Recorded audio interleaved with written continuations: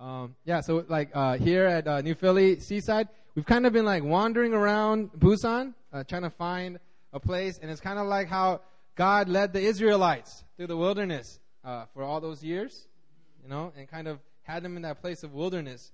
And, we first started out in Sea Cloud Hotel over there in Haeundae. And then if you notice that our worship is extremely loud. And, our core value, the first core value is to be extravagant in worship. And so when we worship loudly. And the hotel staff at the Sea Cloud Hotel was like, "You guys are too loud. Please leave." And so we kind of got kicked out of there. And we moved to a bar in the Kwangali, right in the middle of Kwangali, right at the T intersection of the beach. It was on the 14th floor. It's called Sea Robbers Boss. It was a great place. It was like it's a huge bar. It overlooked all of the ocean, and we were like, man, God's taking us from glory to glory, and it was such a great place. Well, that place became a crab restaurant, so we got kicked out of there. And then we went to a Chinese restaurant called Maiku, which is probably one of the most beautiful places that I've actually had the chance to speak at. It was like this really nice, it was almost like a wedding hall. It was this beautiful kind of seminar room overlooking the ocean, and it had like great seats and had a grand piano. And then that place was a little too expensive for us, and so we were actually looking for a permanent building, and this is actually where we ended up. We have an amazing ocean view. One of the things that we were praying for was high ceilings. If you notice, these ceilings are quite high. Even Matt Anderson can't touch the actual ceiling, him being 6'4". You can touch these buttresses, but the actual ceiling, even he can't touch. So these are actually tall ceilings. We actually were praying for clean bathrooms that was our own, because we noticed at the Itaewon Sanctuary back in Seoul, we share the bathrooms with like other people in the building, and so there's like a PC bang and like all these other places, and it can get quite funky. But our bathrooms are our own. If you notice, they're right there, and so we can actually we were able to keep them clean, and so we know that we always have clean bathrooms to go to. We pray for an elevator, and it's not the biggest elevator, but it's an elevator. And all these prayer requests were being answered as we were looking, and we found this place. We were actually looking for a place that can fit about 100 to 150 people. And if you notice these walls right here, these are all like really cheap walls. They were put up by the people that used to be in this building before. And all of this wall up here, even the ceiling walls, can come down just with a sledgehammer, just come right down. And we can actually bust open this area. And if we grow, if we get to a place where we're like in like 60, 70, 80 people, we're going to bust down this wall and we're going to be able to worship. And I think with my eye and with my estimation, I think we can easily fit about 150 people in here. Because we're going to like knock all this over and just make it a big sanctuary. And so God's really blessed us with this space. And I believe that, it's a sign of God that He is a God that takes us from glory to glory. But He's a God that takes us from every increasing glory to glory. I mean, like His glory and His goodness has no bounds. And we know that this is just the beginning for New Philly Seaside. We're going to be hitting the thousands. And if we truly believe that, we're going to look back on this day and we're like, man, remember that dinky building that, we were worshiping at, with the bathrooms right next to the sanctuary. And then like I had there's a place way in the corner of Kwangali Beach. It's beautiful. It's called Third Floor Space. And it's this huge, right now it's like a cafe, but nobody goes there because it's so far from the beach. And like it's always empty. The one by Mango 6, that corner building, that place is always empty. And nobody actually goes there. And I believe, and also when I go to work at Sharky's, I ride by that every day. Literally every day. I ride my bike by it and I look up and I was like, man, like I could see us being in that. Because that place could hold about 1,000 people. It's a huge area. It's got like high ceilings. It's a beautiful space. So, that's something that we can pray into. And I really believe that God's going to bring us into these glories in the future, and His hand and provision over this church plant has no end, and He's a good God. I've been speaking recently on for the last few months, I've been speaking on the core values of our church. The core values, core leaders got together a few years ago, and we came up with these 9 core values. And I've been speaking on the vision of our church, which is to raise up an army of mighty warriors. It comes from Isaiah 61. And in doing that, I've been speaking about this army dynamic that we're in. You know, a lot of people, they get kind of confused at this army dynamic. We actually have, in the leadership, we have an army structure. So when you come in as a reserve leader, you're like what are you? A specialist, and you go up the ranks. You know, it's because, you know, in the kingdom of God, there is order. Amen? And there is, you know, there's authority, there's submission to authority. And so, you know, we have this army structure. And I've been preaching, the first sermon that I preached was as Jesus Christ being the commander of this army. You know, he is a commander of the Lord's army. As he met Joshua on his way to sack Jericho, he met this mysterious man. And he was the commander of the Lord's army. And it was Jesus Christ, you know, in a pre-incarnate form, leading the commander, leading the army of God into victory. You know, and in that way, we as God's people in his army, we have to look to Jesus Christ. Now, our eyes cannot come off of Jesus Christ. Yesterday, I was talking to Kelly, you know, and I was talking about marriage. And, you know, when me and Mina, you know, we got married, and we're on this race together, you know. And, you know, yeah, I'm supposed to lead, but ultimately we're running this race together. And our focus is on what? It's on Jesus Christ. You know, and there are some times in our marriage where Mina, you know, she's gifted administratively, and she's been under Pastor Christian, like literally, like just basically like, you know, his secretary for like many years. And she knows the heart of Pastor Christian.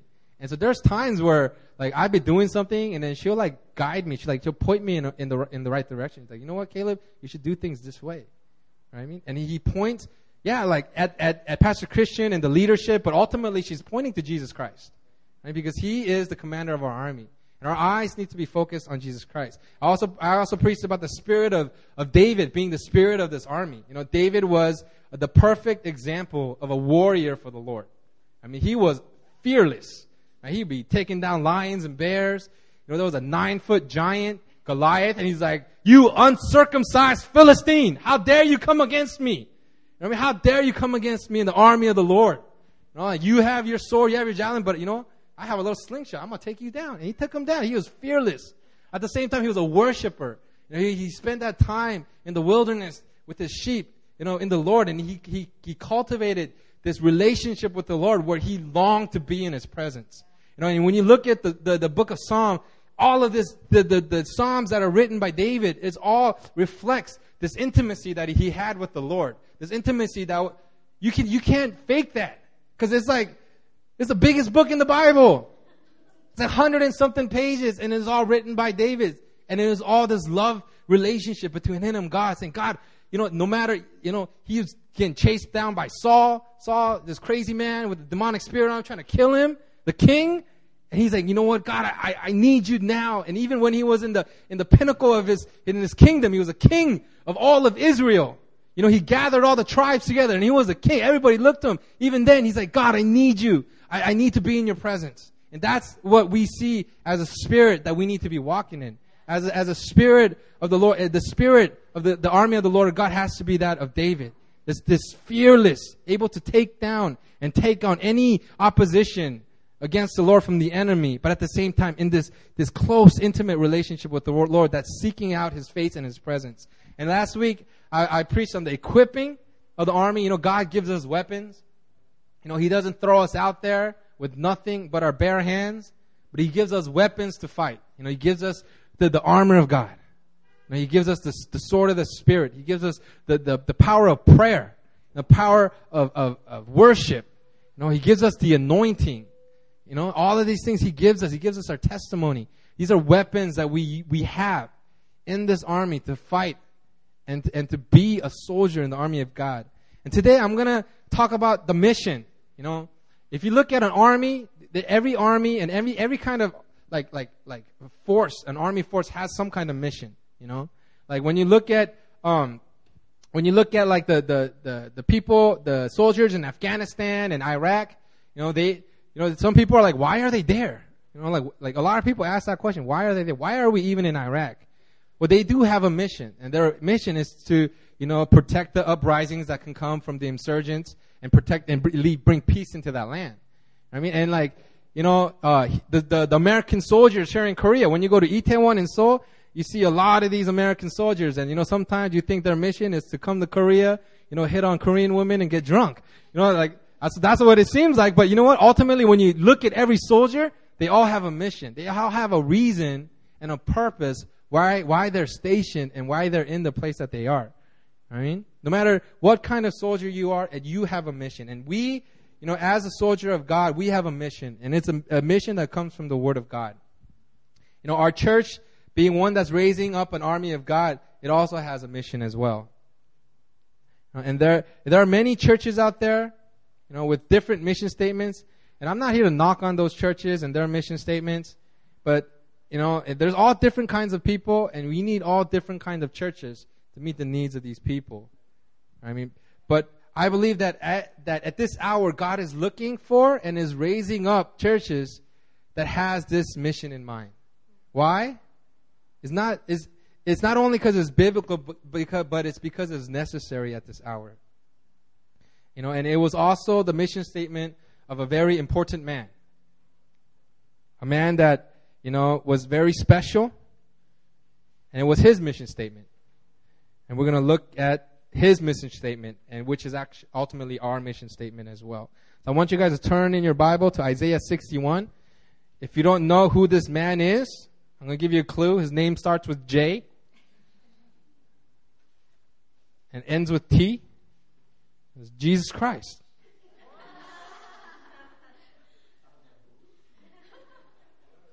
No, it's his mission statement, and I want to take a look at it. The New Year Cruise, you guys had a chance to memorize this, and so I'm going to read it in the NIV. I know that our church, we go by the ESV, which is a more literal version, interpretation of the Word of God. But the NIV is a great version, and we're going to actually read this in the NIV, the 1984 version, because it's the way that in which our church memorized the scripture, and it kind of became a part of our vision statement. It was from this version. So we're going to read it together.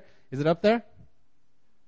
Okay, it says, let's read it together. 1, 2, 3. The Spirit of the sovereign Lord is on me, because the Lord has anointed me to preach good news to the poor. He has sent me to bind up the brokenhearted, to proclaim freedom for the captives, and release from darkness for the prisoners. Oh.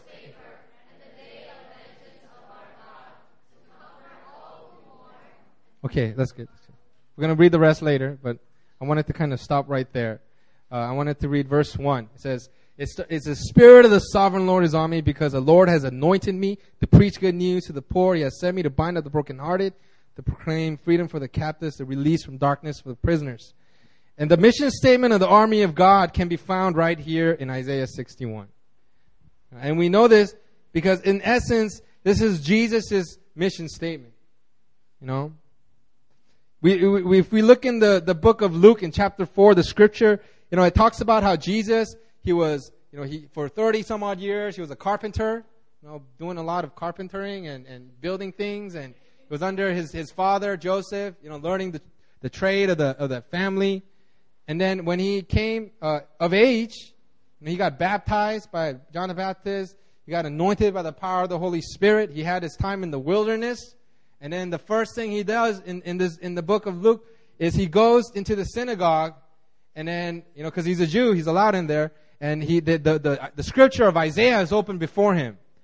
And I'm going to read this to you. It says, Luke chapter 4, verse 17 to 21. It says, And he came to Nazareth, where he had been brought up.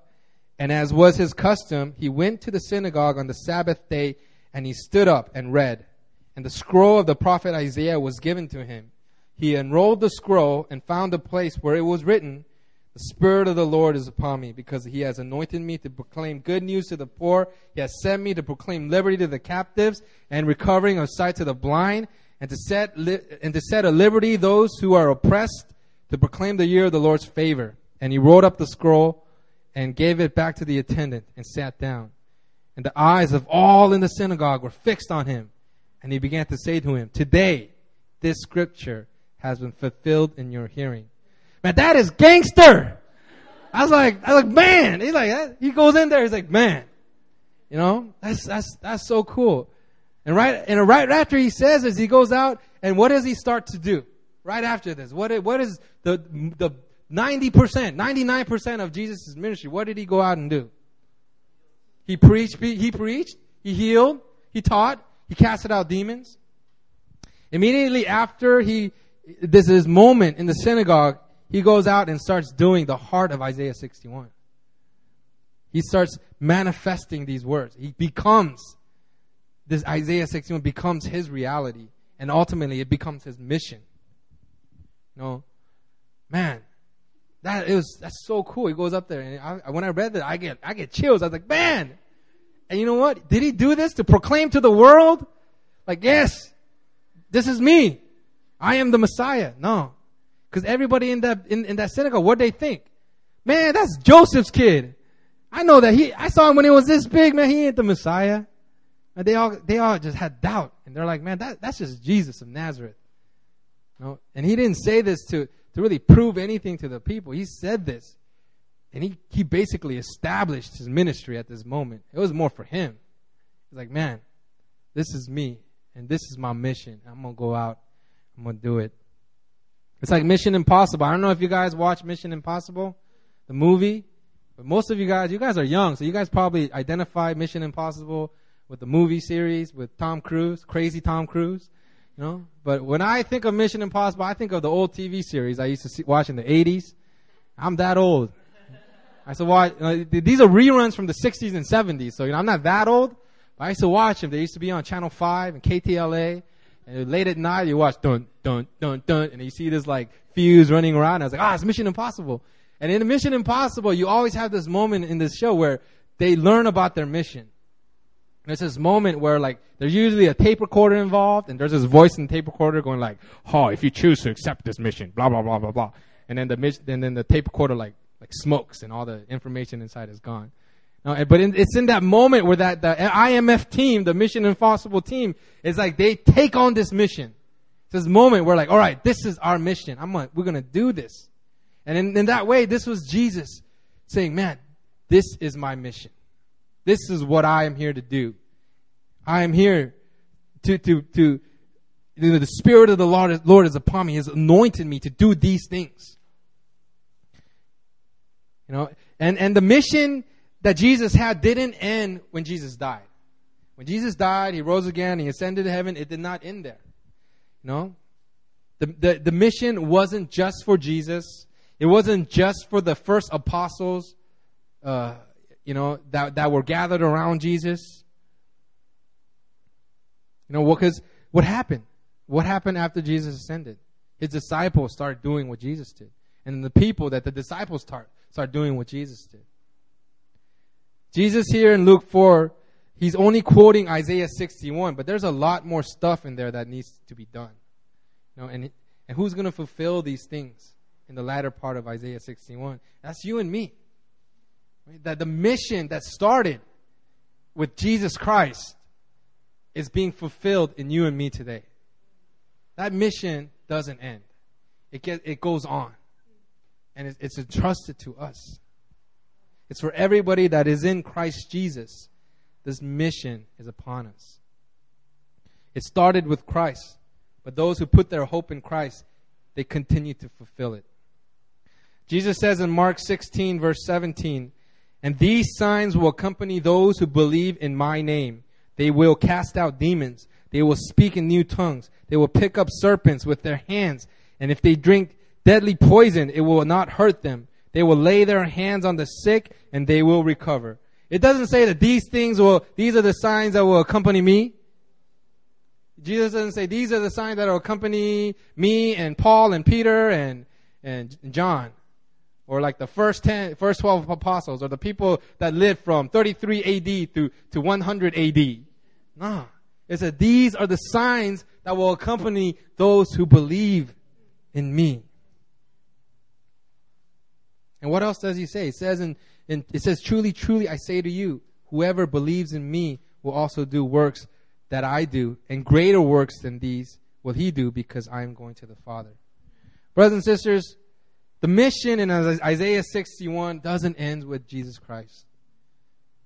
It didn't end with when the last apostle died. But it goes on. And it's being fulfilled by the people that believe in Jesus Christ. You know, there's a story in the Old Testament. It's one of my favorite. 1st, 2nd Kings. You know, it's one of my. I love the story of Elijah and Elisha. I mean, and you know, there's this man, Elijah, kind of a crazy man. You know, he lived in the wilderness, ate locusts, and had this camel fur coat. You know, and that was not the style of the times.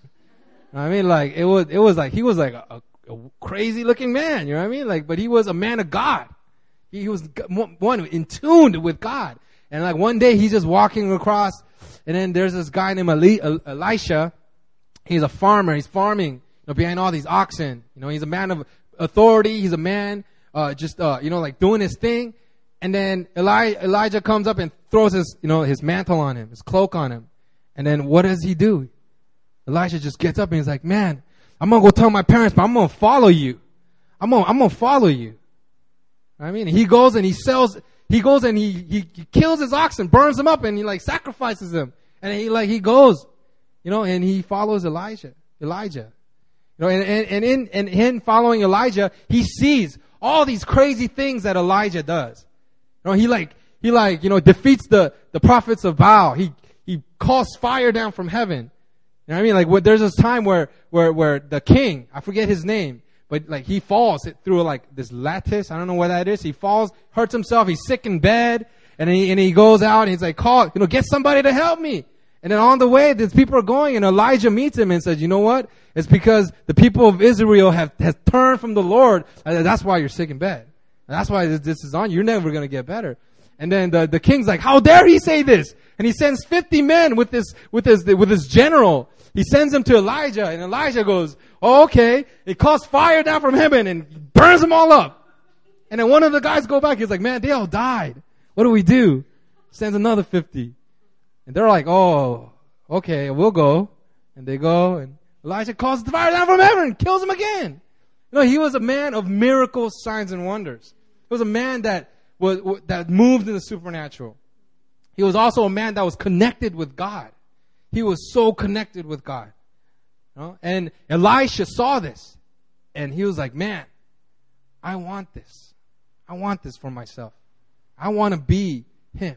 And there's this time when Elijah, he's noted as one of the only people in the Old Testament that in the Bible that never died. Jesus never died and Elijah never died. There's this time where Elijah and Elisha are going through, he had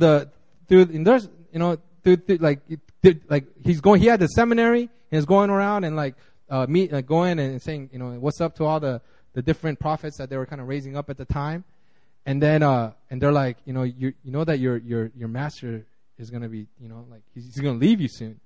And then what does Elijah say? He's like, be quiet. He knew, and he was going to stick by his side. And they cross the Jordan River, and they come, and he's like, what do you want? Elijah's like, what do you want, Elisha? What do you want from me? And he's like, I want a double portion of what you have. I want a double portion of what you have. And then Elijah's like, man, I don't know if I can give it to you, but if you see me going up to heaven, you got it. And what does he do? This whirlwind comes. It's like this crazy, I don't know what it is, but all these crazy things happen. And Elijah starts getting taken up to heaven. And then his mantle falls. And Elisha catches it.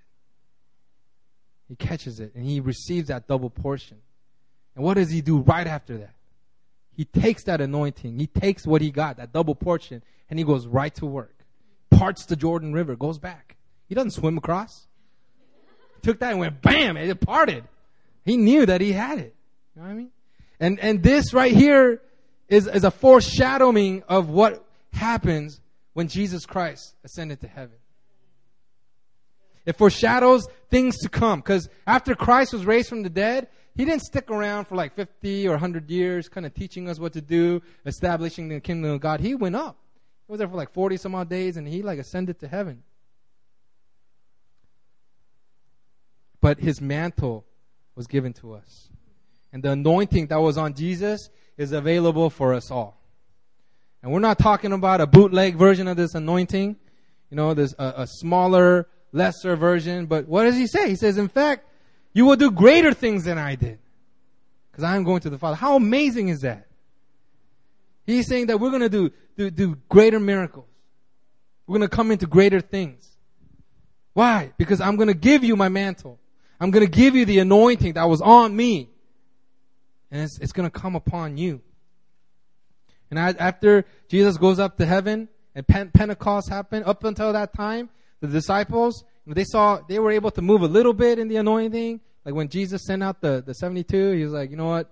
Go and have fun. Do some stuff. And they're like, oh, Jesus, even demons are like, you know, they are casted out by your name. And they're like, they saw a small, like it was just a little bit, you know.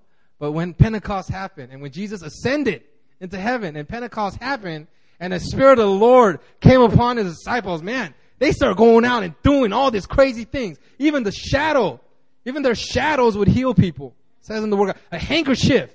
Like, for nowadays it'd be a tissue that I wipe my hair off, my sweat off after worship. I put it down and then somebody picks it up and they're like, I'm healed. These are the miracles that accompanied those who believed in Jesus Christ. And that did not stop, brothers and sisters. That goes on today. You know what I mean? And you want to look at right after the Pentecost, what happens to Peter? Peter was like a fisherman. You know, if you know back then, the Galileans, fisherman was like, you know, you could be a rabbi, you can be a scroll bearer, kind of go into more of like the religious stuff. But when you weren't that smart, you know what you do? You pick up a fishing pole and a fishing net and you go fishing. And that becomes your job. It was like for the uneducated people, as the people that couldn't, when Jewish kids at a young age, they get picked, you know, to follow a rabbi. You know, if they're bright, if they have like, you know, like they come from a good family and they're well, you know, they have that thing. The rabbis were like, oh, follow me. I want you to follow me. But the ones that don't get picked, they go and do what their fathers did. You know what I mean? And, you know, Peter, he was a fisherman. It was a lowly career. Man, he had to, you know, touch fish, dirty, smelly fish all the time. Right? Nobody wants to do that. But what does he do right after the Pentecost? He goes up boldly. If you read it in Acts, man, it is with power and revelation. And he goes and starts preaching. He started preaching the word of God. And it says that almost 3,000 people were added to their numbers that day. That is the anointing power of Jesus Christ that came upon his disciples. And Isaiah 61 unveils the purpose of these anointing. The anointing isn't just given to us for our enjoyment. The anointing, we don't have it just so that our quiet times are nice and sweet. Like when I worship, you know, I'm like, oh, this is so good, Jesus. Yeah, the anointing is good. It's good. You know, when you spend time with the Lord, it's good. But the anointing of God that is upon your life for his believers, there's a purpose for that. There's a purpose for the anointing. But, you know, the purpose and the army of God needs to not just be anointed, but we need to be connected to the purpose of the anointing. Now, we talk about anointing all the time. Anointing this, anointing that. It's a part of New Philly lingo. But you guys all need to get a hold of the anointing, because you know what? The anointing is real. You know, today, you know, the worship was powerful. And, you know, I felt the anointing in this place. I felt it. I was worshiping, and I was like, man, the Holy Spirit is in this place. Anointing is in this place. And then there were times when I would be worshiping, I was like, man, the anointing is not here today. And everybody's like praising, like, oh, yeah, and it's just not there. And it's like work. But there's times when, like, even like when you're ministering and the anointing is there, man, and people they just receive it. It's real. It's real, and it's cultivated. You got to go after it.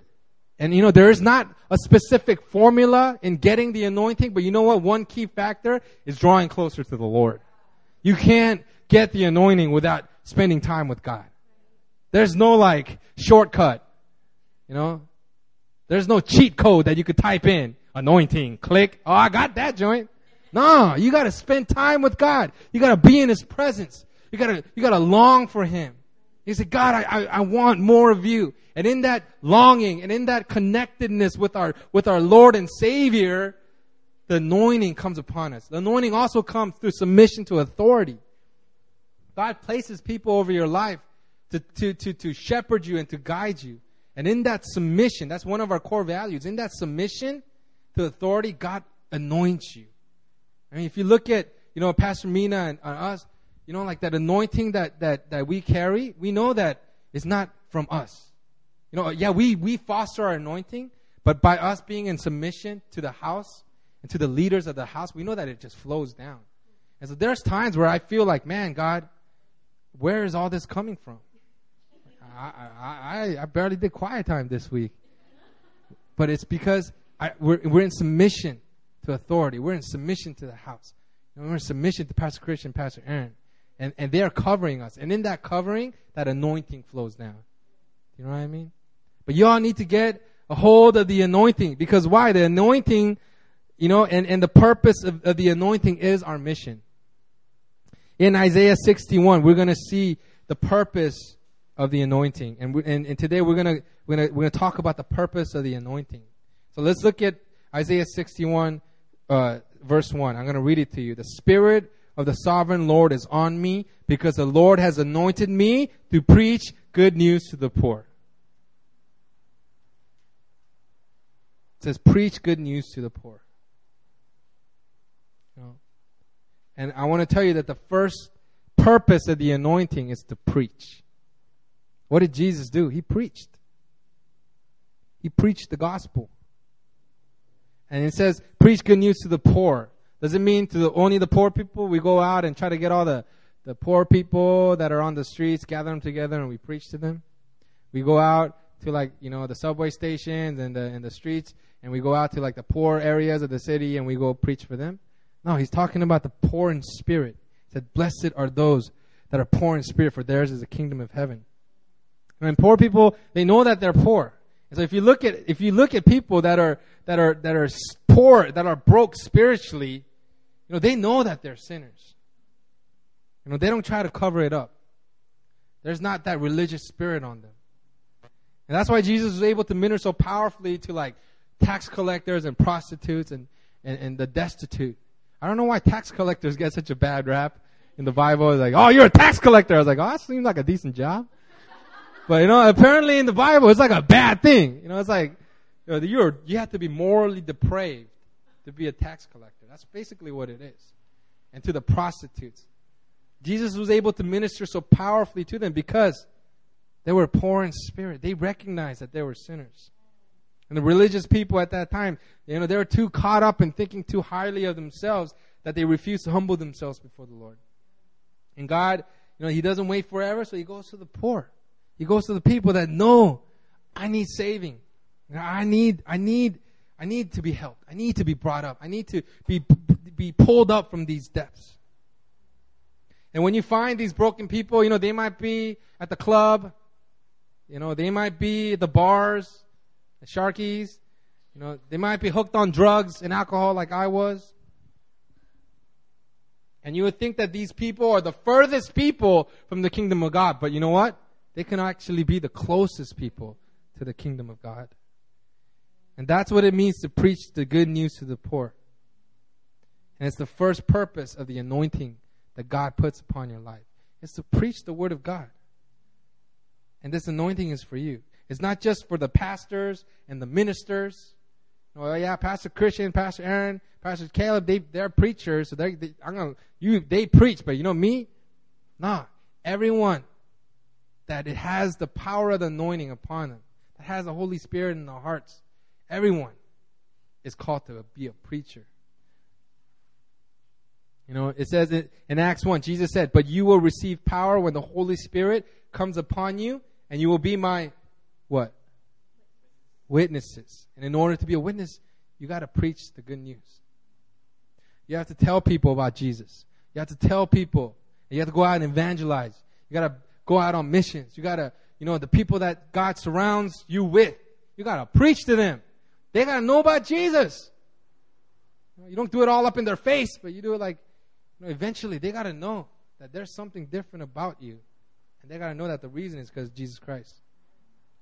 I talked about how Peter, after the Pentecost, man, that guy, he just exploded into the scene and started saving thousands of people. because the power of that anointing was upon him. And so the first purpose is to preach. The second purpose, let's read on in Isaiah 6:1. It says, He has sent me to bind up the brokenhearted. Another word, to bind up, can also mean to bandage. So bandage or to heal the brokenhearted. And our God is a God that heals. Amen. He's a God that heals. He is Jehovah Rapha, Lord our healer. And we believe that He's not just a God that heals our hearts, but He's also a God that heals us, our bodies as well. He heals us of our sickness. Well, some people, they read this and they think like, oh, God could heal my heart, but my body, I don't know. I just go to a doctor. I'm like, I don't believe that God heals, because it says heal my heart. And a lot of people, they see it as that. But it says in the Word of God that God heals us of our disease. Psalms 103, the God who forgives all our sins and heals all my disease. Isaiah 53:5 is talking about Jesus, and it says, but He was pierced for our transgressions. He was crushed for our iniquities. Upon Him was a chastisement that brought us peace, and with His wounds we are healed. Other translations said, by His stripes we are here. He got beat. He could have just gone straight to the cross and got crucified, but no, He got beat. He got whipped. And in those whippings that He took on His backs, and all those slashes and the stripes on His back, we are healed through that. The second purpose of the anointing is to heal. And when we see the people that were healed by Jesus Christ, what did He heal? Did He heal just their bodies? No. He healed every area of their being. Healed their whole body. Spirit, mind, soul, body, everything. For Jesus, healing and salvation came hand in hand. When He would heal somebody, He would also heal their soul. And they would come to know God. And they would be saved.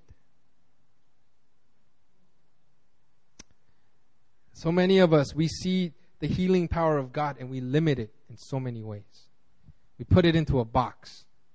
And we say, you know what? God heals, but only in this way. And God heals, but only my heart. But when Jesus prayed and when Jesus healed, He healed the whole person. And what did He say when Jesus healed? Like Sarah Boyle wants to heal. Our brother Noble, he was putting Q-tips in his ear the other day, and he slipped in the shower or whatever, and he punched his eardrum out. And so, something like that. That's what happened, right? And blood came out and everything. He's going to be fine. The doctor said that it'll heal perfectly fine, so don't worry. But when Sarah Boyle goes up to heal, he'd be like, by the name of Jesus, eardrum be healed. That's what she would probably say, right? But what did Jesus say? He said, your sins are forgiven. He said, your sins are forgiven. He didn't have to say, be healed, but He said, your sins are forgiven. And this made religious people very upset. It's like, why can't you just say be healed? Why you got to be a blasphemer and start bringing forgiveness of sins into this picture? They got all upset. They got really upset at Jesus.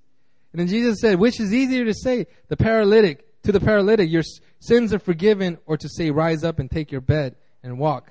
But that you may know that the Son of Man has authority on earth to forgive sins, He said to the paralytic, I say to you, rise, pick up your bed and go home. And he rose up immediately, picked up his bed and went out before them all, so that they were all amazed and glorified God, saying, we never saw anything like this. And in Jesus doing this, He was healing the body and the soul. And He does this because our body and soul are connected in a sense. Now, sometimes you have, you're holding on to unforgiveness. For years and years, you have this unforgiveness festering in your heart. And eventually that unforgiveness is not going to just remain in your heart. It's going to manifest itself physically. You got anxiety. There's people that get this anxiety in their hearts, and it breaks out. Eventually, it affects their body. They start getting headaches, start wanting to throw up. Right? Because our body and our soul is connected in so many ways. You see these old people in the subway, these old Korean ajashis and harmonies and harabojis. That means grandpa and grandma in Korean. You know, some of them, they got like faces that just look so contorted. They just look angry, like, "Urgh." And I was like, man, what happened? But if you look, you know what? If you get to know them, they have a lot of bitterness inside. Some of the angriest harabojis on the subway that would yell at us are some of the weirdest looking ones. It's because, you know what? The bitterness that they have, it manifests itself in their face and how their face gets all contorted and stuff. You know, our body and our spirit and our soul are connected. And then when Jesus healed, he wasn't like, all right, be healed of your blindness, but all that issue that you have in your heart, I'm going to leave that up to the therapist that you're going to see next year. No. He says, you know what? He says, your sins are forgiven. And he was healed.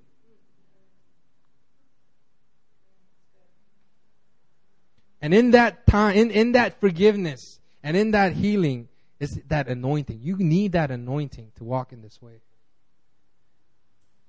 And the point I'm getting at is that the anointing that was on Jesus, it was to heal. And that anointing is for us today. And it's to heal our whole bodies, our whole being. It says Matthew 10:8. Jesus tells us to heal the sick, raise the dead, cleanse the lepers. So the purpose of the anointing that's over us is to heal. Second purpose. The third purpose of the anointing, let's continue on and read in verse 1 of Isaiah 61. To proclaim freedom for the captives and release from darkness for the prisoners. Freedom for the captives and release from darkness for the prisoners. It's freedom. Freedom. Chawi. Is that right? Chayu.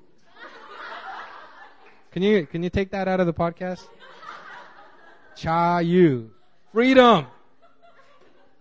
You know? And what does it say? It says to proclaim freedom for the captives and release from darkness the prisoners. It's you proclaim and then you release. And our God is one that proclaims freedom over us, and then eventually in faith we get set free. And when you're trying to help break bondage off of someone, you got to proclaim it over their lives. You got to proclaim it, and you got to know in faith that they are gonna be free. And you know what? By the power of the Holy Spirit and the anointing, freedom comes into their lives. The third purpose of the anointing is for deliverance. To deliver people out of bondage. It says in Acts 10:38 how God anointed Jesus of Nazareth with the Holy Spirit and with power, and he went about doing good. And what did he do? He said and healing all who were oppressed by the devil, for God was with him. He had an anointing to set people free of everyone that was oppressed of the devil, under the power of the devil. And that's deliverance. It says in Matthew 12:28. Everybody turn your Bibles to Matthew 12:28.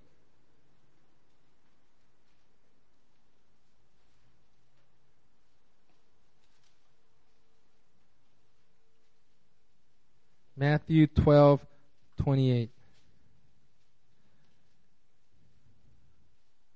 You know, and Jesus, you know, he just healed the demon-possessed man. Was also, you know, he was also blind and deaf. This homie was jacked up. He was blind, he was deaf, and he had a demon in him. You know, he's a very sad condition that he was in. Jesus heals him, and the religious people are calling him the devil, saying Jesus, he's in cahoots with the devil, man. Because you know what, man, only devils can do stuff like that. And then what does Jesus say? He said, man, a house divided against itself cannot stand. It's like if I'm the devil and I'm casting out devils, man, that makes no sense. That's crazy talk. And what Jesus says in Matthew 12:28, says, but if it is by the Spirit of God that I cast out demons, then the kingdom of God has come upon you. Jesus is revealing the source of this anointing that he has to heal and deliver people. And it's the power of the Holy Spirit. You need the Holy Spirit to drive out demons. Don't ever try to drive out some demons without the Holy Spirit. You get jacked up. You know, there's the story of the sons of Sceva. Sceva was a high Jewish priest, and he had these sons. He had 7 sons. And they were going around. They saw what Paul was doing. They saw what Peter was doing. And they're like, man, I think we could do this. And so they would go around to demon-possessed people and say, by the power of the man Jesus and of whom Paul preach or Peter preaches or Paul preaches, be gone. And then the demon's like, what? I know Jesus and I know Paul, but I don't know you. And that man that was demon-possessed, like, stripped them naked, all 7 of them, and beat them up. It said they got stripped naked and they got beaten up. But you know what? You need the power of the Holy Spirit. It's in that power, the anointing power of the Holy Spirit, that you see deliverance. Now, the third purpose of the anointing is deliverance. And that's why at our church we have a powerful healing and deliverance ministry. And a lot of the new recruits, they went through healing and deliverance during the retreat. And what healing and deliverance is we go out, we look at the issues in your life, the traumatic times, the habitual sins that you went through, and you go and you confess those sins. You bear them open before the Lord, before your brothers and sisters, and you not only confess, but you renounce and you turn away from those sins, and you get set free. And it's the power of the Holy Spirit that does it. You know, like, when I first went through my healing and deliverance, I was mad awkward. And I thought that these were just words that I was saying. And you know what? Without the Holy Spirit in your heart, they are just words. Without the power and the anointing of the Holy Spirit, these are just words that you're saying. But you know what? Those words become proclamations of freedom when the Holy Spirit is on your life. When the Holy Spirit is manifesting inside of you, when that anointing is upon you, and it comes upon you, those words of confession, those words of saying, God, I confess and I repent and I renounce this sin, they become proclamations of freedom. It says, proclaim freedom for the captives. The third purpose of the anointing is to bring deliverance to the people. Bring healing, bring deliverance, to break bondages off people. To heal, to deliver. To preach, heal, and deliver. Those are the 3 purposes of the anointing. You know what? It's the purpose of the army of God. To preach the word of God. To heal people. To set them free of bondage. And it's the purpose and the vision of our church. We preach, not just the preachers, but everyone through missions and evangelism. You're going to go out and you're going to preach the word of God. And we heal people, not just spiritually, but physically, with the anointing of the power of the Holy Spirit. And we deliver people from darkness into the light through healing and deliverance. That's what Jesus did, and that's what we do now. That's what our church does, and that's the vision of our church. And we believe that God pours out that anointing so that we can go out and fulfill the purpose of that anointing in our daily lives. There's a lot of teachers in here. You know, me, I'm not a very good English teacher. I don't know why. Not that I'm not good, I just don't like doing it. So I had this a few months ago where I was working 12-hour days. I would work 6 hours at a Hagwon teaching. The kids I had were pretty good. Me and Pastor Mina were working together. And the kids I had were pretty good. But even though I was like, man, I would hate getting up and going teaching these kids. I would wait for the breaks. And then me and Mina can kind of play together in the playground. Why? Let the kids play. Like, oh, go play. I won't play with my wife. Yeah. Where was I going with this? Oh, yeah. But like when I and then and then in the nighttime I would go, and from like 6 to 12 I had to go Sharky's and I would cook, and I like work at the restaurant. And man, I would go to the Sharky's early, like 15 minutes early, because I was like, man, this is fun. I like doing this. No, but the teaching is not for me. But for some of you guys, it's a calling on your life. Some of you guys are called to be teachers. And if you're a teacher, you know what? If the Spirit of the Lord is on you and that anointing is on you, your calling isn't just to teach, but it's to set students free. Your calling is to heal them. Not just the wounds of their hearts, because yeah, they got a lot of wounds in their hearts, but it's also to heal them physically, pray for them, and to preach them and help them to know the Word of God. That is your calling.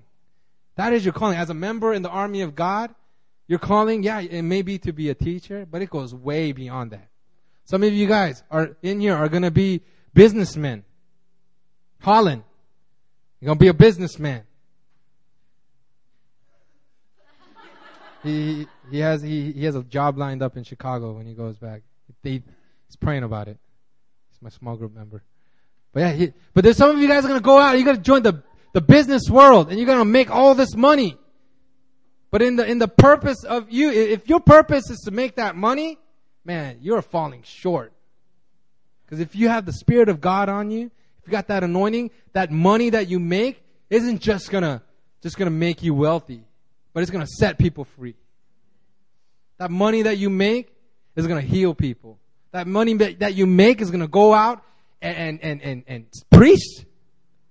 No matter what field that God calls you to. You know, me, I want to start a restaurant. I want to go beyond that and make a franchise and all these crazy things. And God's like, giving me plans and giving me this desire. But if my whole purpose is to feed people, something's wrong.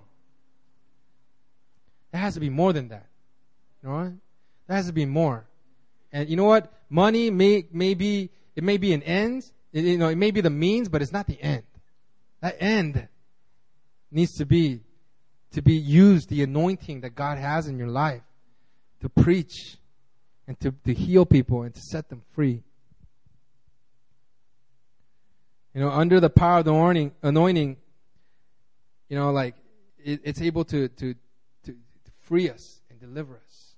Me and Pastor Mina, between the two of us, there's a lot of people in our church that come from crazy backgrounds. And just between me and Pastor Mina, we had issues of drug use, alcoholism, depression, promiscuity, fornication, abortion, robbery, lies, pornography, and overeating. And that's just the stuff that I just wrote down really quick off the top of my head. But under the power of the anointing, we are free from all that. We're free from all that. Maybe not overeating. I just wrote that in there to be funny. But I don't really think I overeat. I just think I eat well. But we got set free from that. Pastor Mina had an abortion. That no longer lingers in her head anymore. But she's free from that. She's free. All this drug use, thank God that my head is still kind of somewhat together. And He healed me physically, And as people are made whole, we don't want them to just be raised up, but we want them to be raised up and to become conquerors. And we want to enlist them in the army of God so that they can fulfill the purpose of the anointing to heal, to deliver, and to preach. And I want us to read the rest of Isaiah 61. I want you, Sister Sarah, to put it up on the thing again. I want us to read it all together out loud. All the way to verse 7. It's a lot, but I want us to read it. Okay, 1, 2, 3. The Spirit of the Sovereign Lord is on me because the Lord has anointed me to preach good news to the poor. He has sent me to bind up the brokenhearted, to proclaim freedom for the captives and release from darkness for the prisoners, to proclaim the year of the Lord's favor and the day of vengeance of our God, to comfort all who mourn and provide for those who grieve in Zion, to bestow on them a crown of beauty instead of ashes, the oil of gladness instead of mourning, and a garment of praise instead of a spirit of despair. They will be called oaks of righteousness, a planting of the Lord for the display of His splendor. They will rebuild the ancient ruins and restore the places long devastated, and they will renew cities that they have devastated for generations. Aliens will shepherd your flock. Foreigners will work your fields, vineyards. And you will be called priests of the Lord. You will be named ministers of our God. And you will feed on the wealth of nations, and in their riches you will boast. Instead of their shame, my people will receive a double portion, and instead of disgrace, they will rejoice in their inheritance. And so they will inherit a double portion in their land, and everlasting joy will be theirs. And I want you to notice something in this passage, something very interesting. If you look at the passage, and you look at the subject of this passage, it goes from all who mourn. All who mourn. Provide those who grieve in Zion. Bestow upon them a crown of beauty. They will be called oaks of righteousness. Now, if you look at the subject matter, it's all of these they and them. And they're talking about the hurting and the grieving, the oppressed people that are out there. But then there's a shift in this, and when we start reading, there's a shift, and the shift happens in verse 4. It says, it goes from all of this, like this ministering that's coming upon them, and all of a sudden, they start becoming the ministers. So they will rebuild the ancient ruins and restore the places long devastated. They will renew the ruined cities that have been devastated for generations. And it goes on to say, you will be ministers of our God. There's a shift. The first shift that takes place is from these people receiving ministry, and it goes on to them doing ministry. And that's the purpose of this anointing. Yeah, it's going to set you free. Yeah, it's going to heal you. Yeah, it's going to, but eventually it's got to get somewhere. And you're not going to just be in that place where you're receiving. Eventually, you're going to get turned around and you're going to start ministering. And you know what? There's another shift that happens. It goes from them, they will do this, to what? To you. It says you will be called priests of the Lord. You will be priests of the Lord. You will be named ministers of our God. You will feed on the wealth of the nations, and in their riches you will boast. Brothers and sisters, the anointing is for you. You are the priests and ministers. I want you to say that to your neighbor. You are a priest and a minister. You guys are all in here. Priests and ministers. And the anointing, like Elisha, who received the double portion, it goes on to say in verse 7 that we will receive a double portion. And you know what? We already have that double portion. It operates in us. It's already in us. A double portion to go out as priests and ministers in the power and the anointing of the Holy Spirit. To preach, to heal, to deliver. Not just to the members of our church, but to go out into the nations and to free people and to set them free and heal them. Not just to be members in the army of God, but to raise up people in the army of God. That's the purpose of this anointing. And that's the mission that we have. Not just as a member of New Philadelphia Church. All right, this right here is not, we don't have a copyright on this. I mean, right now this is copyright infringement because you know what? This is Jesus has copyrighted this. This is Jesus' mission. That's what he was here to do. And then you know what? It became ours when we received that anointing from him. When we received his mantle. And I want you guys to all know, take yourself seriously and realize that this is what God's called you to do. It doesn't matter what field you go into. You're going to be like, oh man, I'm going to be archaeologist. Eventually, in what you do and how you live, whatever calling God gives you, is to fulfill the purpose of the anointing that he gives you. Let's pray.